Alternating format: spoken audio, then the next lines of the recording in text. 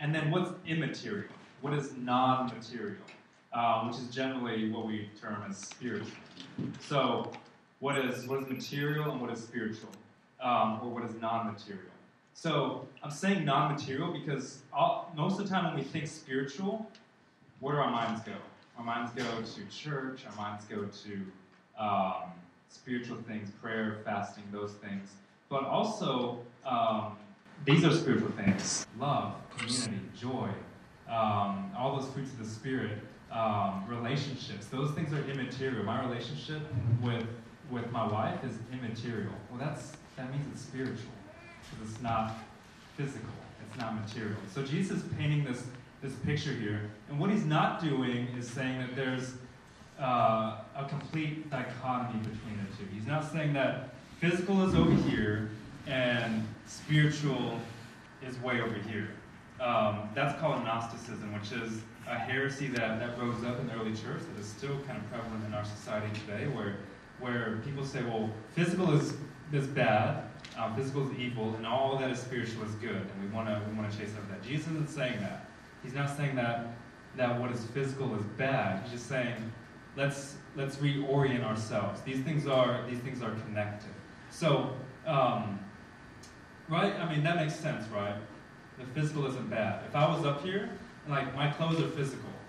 If I thought clothes are bad and I was up here, that would be bad. Like, for you guys. I only know one person in this room that might like that. She probably would say no. She's shaking her head right now. So, like, physical isn't bad. Physical isn't inherently evil. Jesus is saying what we do with the physical sometimes makes it that way. Okay? Follow me with that. So, that's what Jesus is getting at here. Today we're going to say, so Jesus says, lay up treasures in heaven. He says, serve God. He says your eye needs to be full of light, not darkness. The question you're left with when you read that is, well, how? And that's the question we're going to deal with today. We're going to focus on community. So there's so many applications of this passage. This passage, a lot of times people look at it as just about money. It's not just about money, although that's an application of this passage. It's not just about material things, although that's an application of this passage. We're going to say, well, how do we do this? How do we do this, Jesus? How do we serve God? How do we make sure our eyes are taking in the light and our bodies full of light, not darkness? How do we store up treasures in heaven instead of on the earth? And the answer I'm going to give you this morning is community, is building relationships. So, I don't know if you guys realize this. You probably do. Maybe you haven't thought about this. But we live in a really individualistic society. I did my thesis when I was in university. I did a thesis, and I did it on cultural values between two different countries. And one country was extremely collectivistic. One country was extremely individualistic. And talk about how that came out through advertising. I did my degree in marketing, and talk about how that comes out through advertising. So, if you look at our world today, you can see that. Specifically in Canada. Now, Canada is a pretty individualistic society. There's been a study done that says that rates countries on individualism.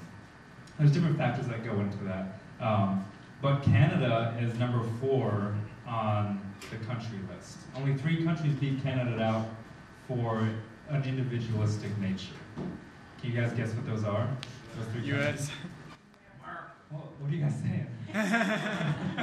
Why is it got to be America? So America's number 1. America scored 91 out of 100 on the IDB scale. Canada is at 80, so it's not that far behind. The other 2 countries that beat it, what do you think they are? UK? UK is number 2 at 89, so 91 US, UK. The U.S. is more individualistic than the U.K. because they kicked them out of their country, and that's why they get a higher point, I guess. So there's the U.S. 91, U.K. Germany? Germany, no, that's a good guess. France, no. Japan, no. Japan. Most Asian cultures are very collectivist. Yeah, that's down under. It's the Aussies. So, and then it's Canada. So that just shows you If you look at those 4 countries, what do they have in common? Huh? They speak English, yeah. They're white. They're all British colonies. Think broader. Culturally, what do they have in common? It was in the top 40. Billboard top 40. That's right. They're very materialistic. They're wealthy, right? They're wealthy Western countries that are very materialistic. So Jesus is. That doesn't mean that Asian countries aren't that way. That doesn't mean that African countries aren't that way. Missy and I spent time in Africa this summer, and I was blown away by how materialistic the culture was that we were in. It doesn't look like that on the surface, but underneath the surface, it's in us, right? It's in us. We want things. We want physical, material possessions. That's why Jesus is addressing this. That's why he's saying, stop doing that. And that's how this can be translated. It says do not, but he's saying stop. This is what you are doing. You're storing up treasures on earth, and stop. Just stop doing that, he's saying. There's a whole branch of psychology called community psychology, where they focus on looking at humans and figuring out why we need community. So they've termed something called sense of community. And there's 4 elements that go into a sense of community. There's membership, there's influence, there's integration and fulfillment, and then there's shared emotional connection. So that's what they say makes a community. Membership. Basically that we have a common system, that there's some boundaries around membership, there's emotional safety here, influence, that we trust each other, that the leaders are trusted, and that the leaders trust the group, and input goes back and forth. That's important in community, they say, in a sense of community. The third thing, integration and fulfillment of needs, that's basically shared values, that we share common values, that your needs, that, for instance, community. You're longing for community, so maybe that's why you plug into Trinity Life. Maybe you need the Word of God spoken to in your life. So Trinity Life is a big part of that. Things like that, and then shared emotional connection. And there's like a long list of 7 features that go into that. That's basically like we're in this together. We're in this together. If someone is hurt in the community, then it hurts us. If someone is burdened in the community, then we want to help them carry that burden. So those 4 things go into community. So why is community, if we're talking about spiritual disciplines, why is community a spiritual discipline that needs to be? Community is an innate characteristic. Like we were created for it. Genesis says that we were created in the image of God. And when he says that, he says, we created male and female. We did this. So you see instant community from the beginning. God is perfect community. Trinity life, right? God the Father, God the Son, God the Holy Spirit. He's in perfect community. He's invited us into that community. And that's the community we live out. That's the community that we've been invited into to partake of. So the problem is, even though we want community, we receive fulfillment from community, and we're created for it, that's why we receive fulfillment from it, we have an individualistic bent because of sin. We want to push ourselves forward. We're selfish. That's a vice that I think all humans have in common. We're selfish. We don't lift up the community all the time instead of ourselves. And that's why Paul hits on this all throughout the scriptures. That community is so important to the body. That unity is so important to the body. So let's walk through this passage. Jesus says, stop doing this. Stop storing up treasures on earth. And he says something significant. He says, why are you doing this? Because it's just going to get destroyed. It's going to get eaten by moths. It's going to become corroded. It's going to be eaten away. And that word there for rust is actually a more general word for just it's going to be eaten away. Or it's going to be stolen. Like, that's going to happen. He says, if you store treasures in heaven, that's not going to happen. It's completely different. So how do we do that? How do we stop doing that? And why is that his command? Remember, Jesus has been talking about the kingdom of heaven. He's been talking about what the kingdom of heaven is, how it's being ushered in, and how we see that lived out in our lives. And he's saying that we're in the last days. That's what he's talking about. When the kingdom happens, it's prophesied from the Old Testament. These are the last days. This is the final time. So he's saying it's foolish to store up stuff here. So what he's not saying is, don't save, don't be prudent with material possessions. That's not what he's saying. He's saying don't hoard, don't be selfish. He's saying you've been giving these things as stewards and operate with them freely. So have you guys ever seen the show Doomsday Preppers? Yeah. Yeah. This is a show where these people live. I've only seen Americans on this show. They know doomsday is coming. They feel like any day now, the world's going to get blown up by a nuke. Comets are going to come from the sky. There's going to be massive, whatever they believe. They believe the world's going to end any day now. So they have these massive facilities they've built under their homes as storage units, bomb shelters for when the world ends, so that they can survive in the shelter. And they store up, canned foods, flares, I'm sure, water, all this stuff. I saw this one episode, I've seen like 2 episodes of this. Saw this one episode where this couple, all they did every month was went and bought crates of alcohol. Like just crates of it. Now they don't drink. They're like, we don't drink. But we know that in the new world, that's how they call it. We know that in the new world, this is going to be currency, it's going to be good for medical purposes, and we're going to want to get drunk. No, they didn't say that. But they should, because that new world is going to suck. I mean, that's the point. Like, they're storing up all these things for what? Survive. Yeah, why? It's going to be them and some cockroaches. And some sharks in the ocean. Because them and the other people in the U.S. who built those bomb shelters are the only ones who are going to survive. And then what do you have left? Where's your community? Yeah, you got your alcohol, and you can barter with, I don't know, somebody, a long ways away. But you're left with just your material possessions.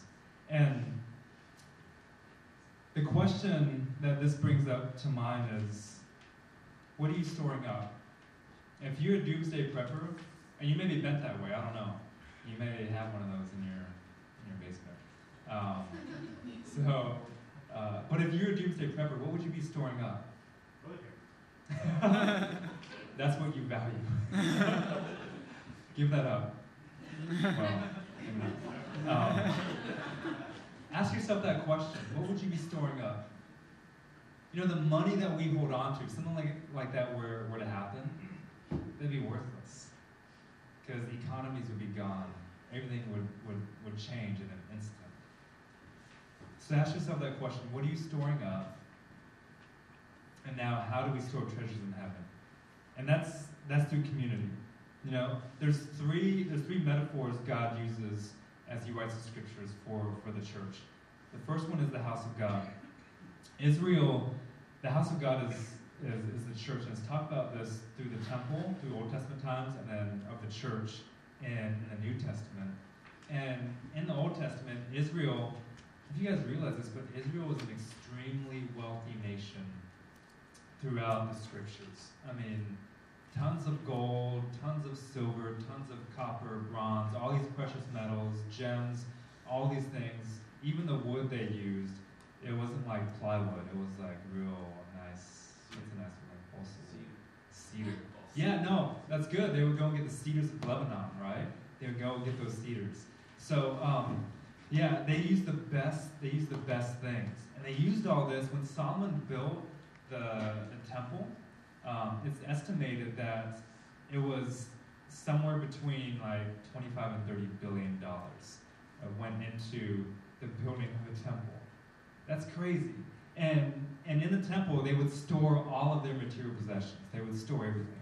They would give all this gold, they'd give all this stuff, and they'd store in the temple so that the temple had, it was like the federal bank, basically. It was like Fort Knox, right, where they put everything. So when a country came in and they oppressed the Israelites, where do you think they went first? Well, they went to the temple, and they destroyed it. And that's why you see throughout the Old Testament, destruction, rebuild, destruction, rebuild. They rebuilt the temple for the last time, and the last time it was destroyed was AD 70 when Rome came in and just sacked Jerusalem. And they burned it down. They took everything back to Rome and left Israel with nothing. And what are they left with? And you see this metaphor of the house of God. And through the Old Testament, Israel had thought, the house of God, well, that's where we store all of our valuables. And they're right. They want to build up the house of God. We want to make it something of value, right? But what they missed was the spiritual side of it. And you see Paul redefine this house of God in the New Testament to household of God. And the term he uses is this word that means that it's a household, it's a family. So what you stepped into this morning is that. It's not a building, it's not a place, it's not where we store all our valuables, but we do have something that's immensely more valuable, and that's family. That's what the house of God is, it's family. That's why when Isaac hurts, I hurt. That's... Yeah, I know, you need to get your act together. That's why if Adam here is joyous, we're going to be joyous with him. That's why love is cultivated here. That's why the fruits of the Spirit are here, because it's a family unit. And that's what Paul is getting at all through the New Testament. That this is not a place, not a building, but it's a community. It's a family.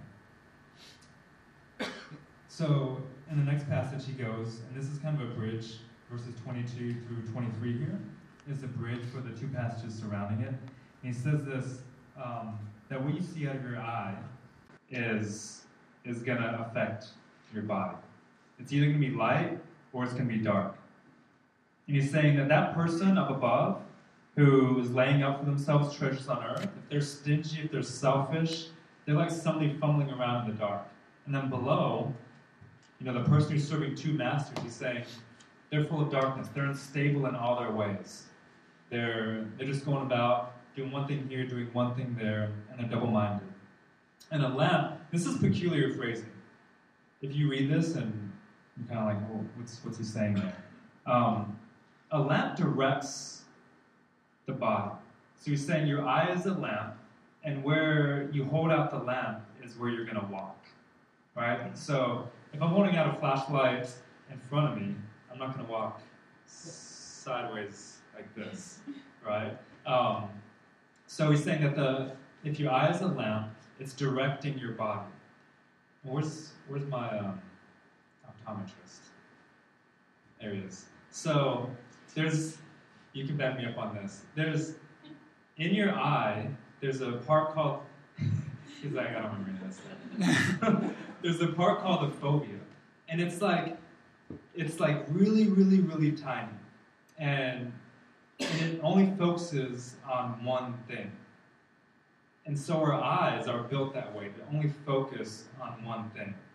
You're like, well, if I look straight, I can see all this other stuff. Yeah, you can. But try reading that way. Try focusing on the middle of the page and reading up here. Like I tried it this week. It hurt my brain. I couldn't do it. You can only read with what you're focused on.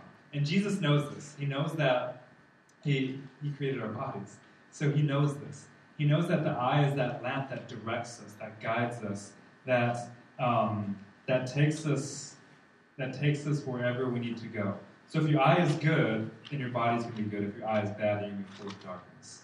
Missy and I went to a restaurant a couple weeks ago called Au Noir, and it's a really cool place. So I surprised her. We went there. I didn't tell her what it was. And it's a restaurant where you eat completely in the dark. Like, completely. It's underneath this hotel. They have blind waitstaff, and they lead you in on like a conga train. You're like going in. You go in this door, it closes behind you in this little room, then you go into another door, and the dining room is completely and utterly dark. You can't see this. You think you can, because your brain thinks you can, but you can't. So we're sitting there in the dark, eating, having a good time. Like, I wish I had like night vision goggles, because it's completely dark. I mean, I'm eating like this far from my plate. Like, my face is like, because I'm eating, try eating in the dark with a fork. Just close your eyes and try with a fork. You can't do it. So I'm like down on the plate like this. I mean, people are probably, I mean, if you had just turned on the lights all of a sudden, people are all slouching everywhere. Girls got their pants unbuttoned.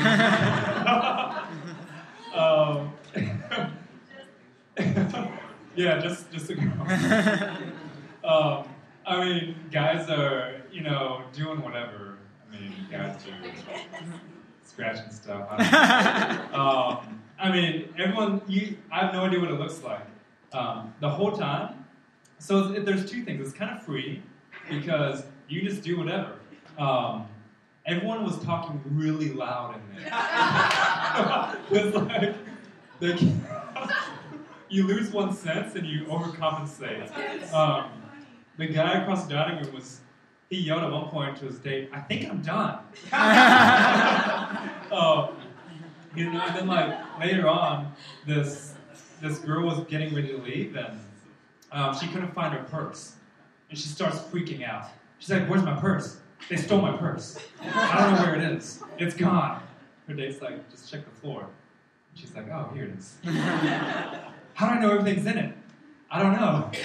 So it's just, it's free, but it's also like, I felt nervous the whole time. I felt uncomfortable. I felt someone was standing like right here next to me the whole time. I felt like I could hear someone the whole time right there. So it was an interesting experience. But we had a good time. We had a good date. And I think community happened. So can community happen in the dark? Yeah, sure. Sure it can. Do we need light? I don't know if we need light. But can true community happen in the dark? I don't think so. And that's what Jesus is saying. He's saying that there's light and there's darkness. And we're missing something. You look at communities that, and when I'm talking about light, I'm talking about Jesus now, that Jesus says he's the light, that we're the light, that the church is the light. And if you look at communities that aren't centered around Jesus, they're all missing something. And I'm not saying the church is perfect, but it's a step in the right direction, because we're looking at a perfect God who's created a bride that is supposed to be supposed to be spotless, unblemished, and that bride is the church. And if you look at communities like fraternities are great, sororities, great, but they're missing something. Most of them are missing some genuine form of community. It's all about other stuff. There's other examples. Monasteries, those are supposed to be centered around Jesus, but they're missing something. Convents, they're missing something.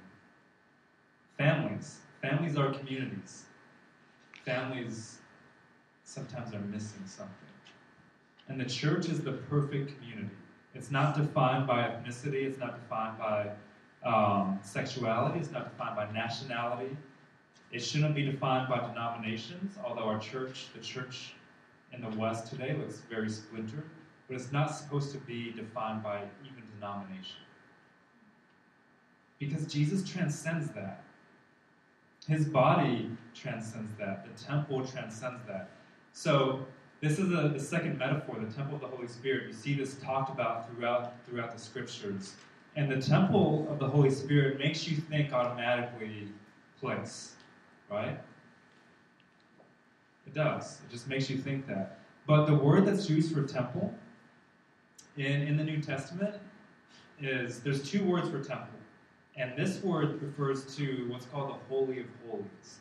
Now, in the temple in the Old Testament, there's an outer court, an inner court, some other stuff, a holy place. And then the Holy of Holies was a separate place behind a veil that only one person once a year could enter. And that's the high priest.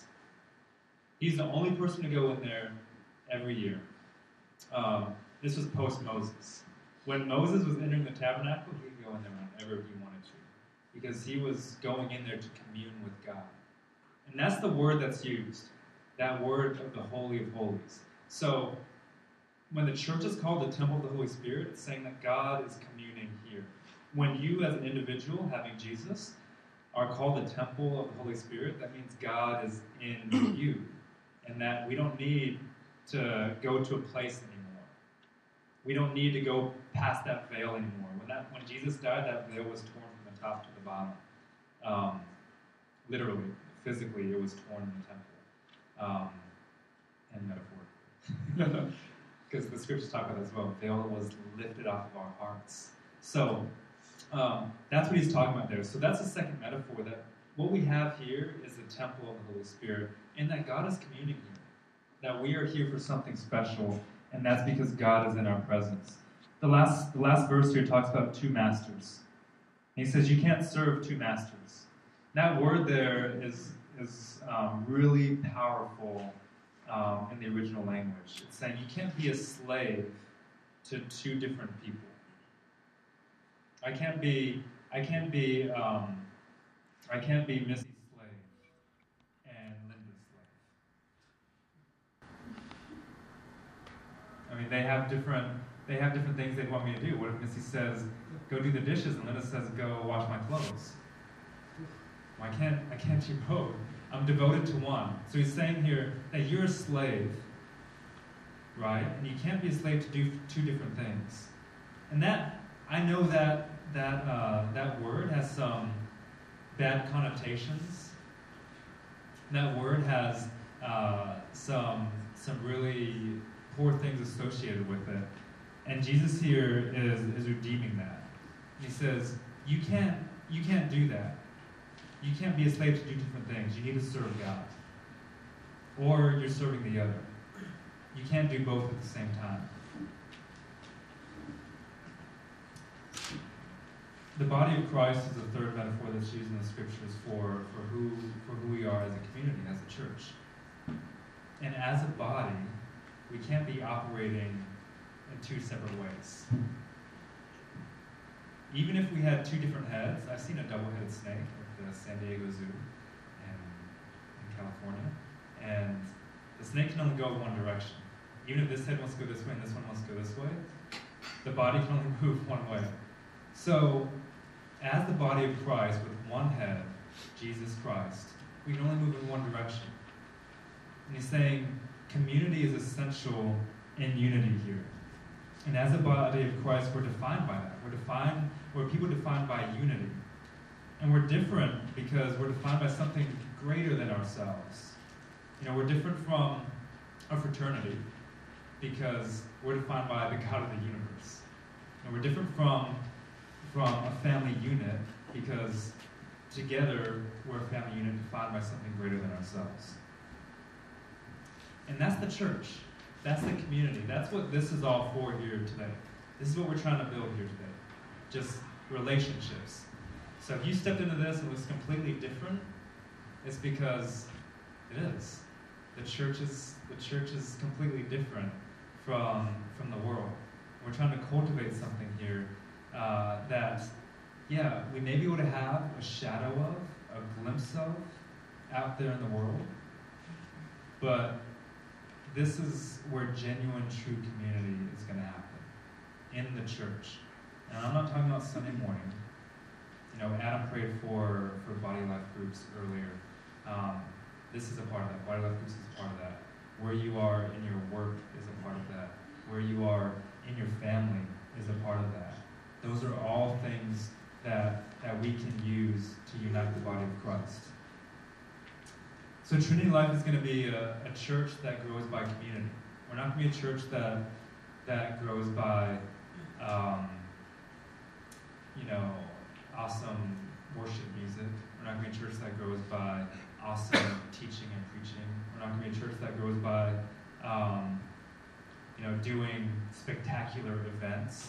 We're going to be a church that grows by genuine community. We're going to be a church that grows by loving each other, by faithfulness. In the Proverbs it says, let yourselves be defined by steadfast love and faithfulness. And wear them around your neck. He says, like a big, when I read that, what brings to mind is a yoke. Like something that people are going to notice when they see you. Just a big thing. That you're defined by steadfast love and faithfulness. And when you are, he says, you'll win favor by those around you. That you'll win their favor. That God's favor will go before you, and you'll win the favor of men.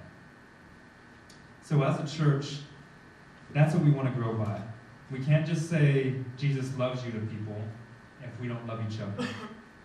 We can't say Jesus welcomes you with open arms to him if we don't even do that with each other. We can't say Jesus is so joyous and he wants you to be his son and his daughter if we don't even smile when we see someone on Sunday or Monday, Tuesday, Wednesday, Thursday throughout the week, right? There's 4 turns of the heart that this guy talks about. His name is Robert Coleman. He's an evangelist, a professor of evangelism. He says there's 4 turns of the heart. That's someone who's outside of the church, who's outside of their relationship with God, who is on a journey of faith, experiences.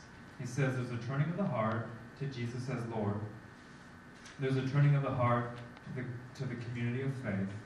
There's a turning of the heart to the scriptures. And there's a turning of the heart to living on mission for Jesus. And those can happen in any order, he says. So when someone walks into the church, they may not know anything about Jesus. And that's okay. But what they may see is genuine community happen. And their heart is turned to that. He says all 4 need to happen eventually, but they can happen in any order. What happened to Nissy was she read this first, and that was what turned her heart to everything else. She didn't care for the community. She didn't want it. She thought it was weird. She thought it was awkward. She thought it was weird. She didn't want to be a part of it. But she opened the Word of God, and the Spirit grabbed her heart through it. And then those other turns happened. For me, it was the community. I walked in, saw the community being the community, loving each other, observing communion, which we're about to do. This is an expression of community. Communion is, and that's what God used to draw me to Himself. So, we're gonna enter this time right now of communion, of community, and I want you to examine your hearts during this time. We don't do this very often during communion. We're gonna do communion at each table today. We don't do this very often in communion, but I was reminded of this past week by one of you guys. So, examine your hearts this morning. Take this time and ask God, what am I storing up? Am I storing up treasures in heaven? Am I storing up treasures on earth? And why does that matter? And ask Him. Just let God speak to you in this moment. Let God bring up sin that's been that's been preventing you from actually having genuine community and enjoying genuine community.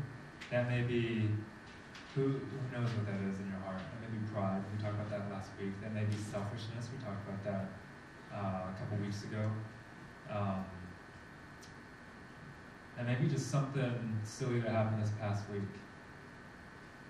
Let God cleanse you of that, release that, and take communion around your tables. Why don't you invite the band up? Why don't you guys come up?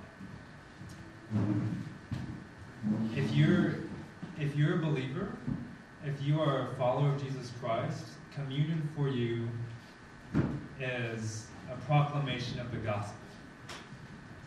The bread represents Christ's body that was broken for you.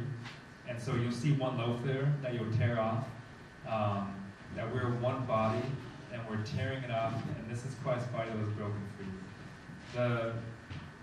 The cup there represents Christ's blood that was shed for you. So when you do this, you're proclaiming the gospel. You're saying, Jesus, your body was broken for me, and I accept that. And I celebrate that.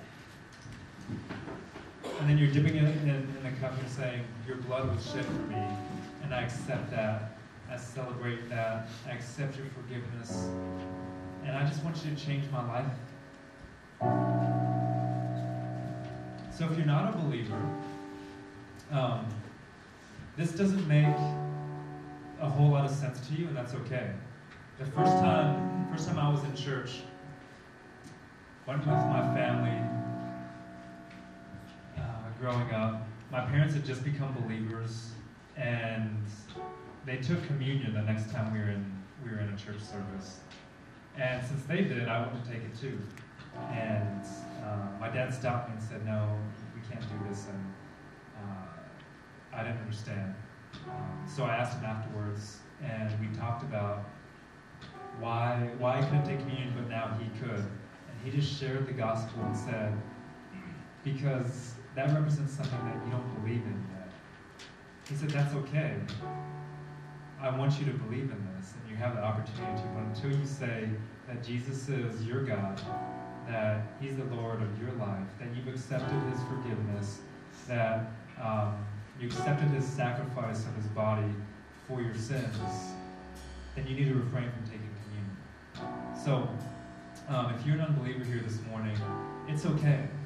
It's okay if you don't take communion, because you don't want to proclaim something that you don't believe in. But observe the body being the body. Observe community happening around the communion table this morning. So, the band's going to lead us in a song. Take communion at your table when you're ready, and then you can stay seated, and we'll finish out the service with singing.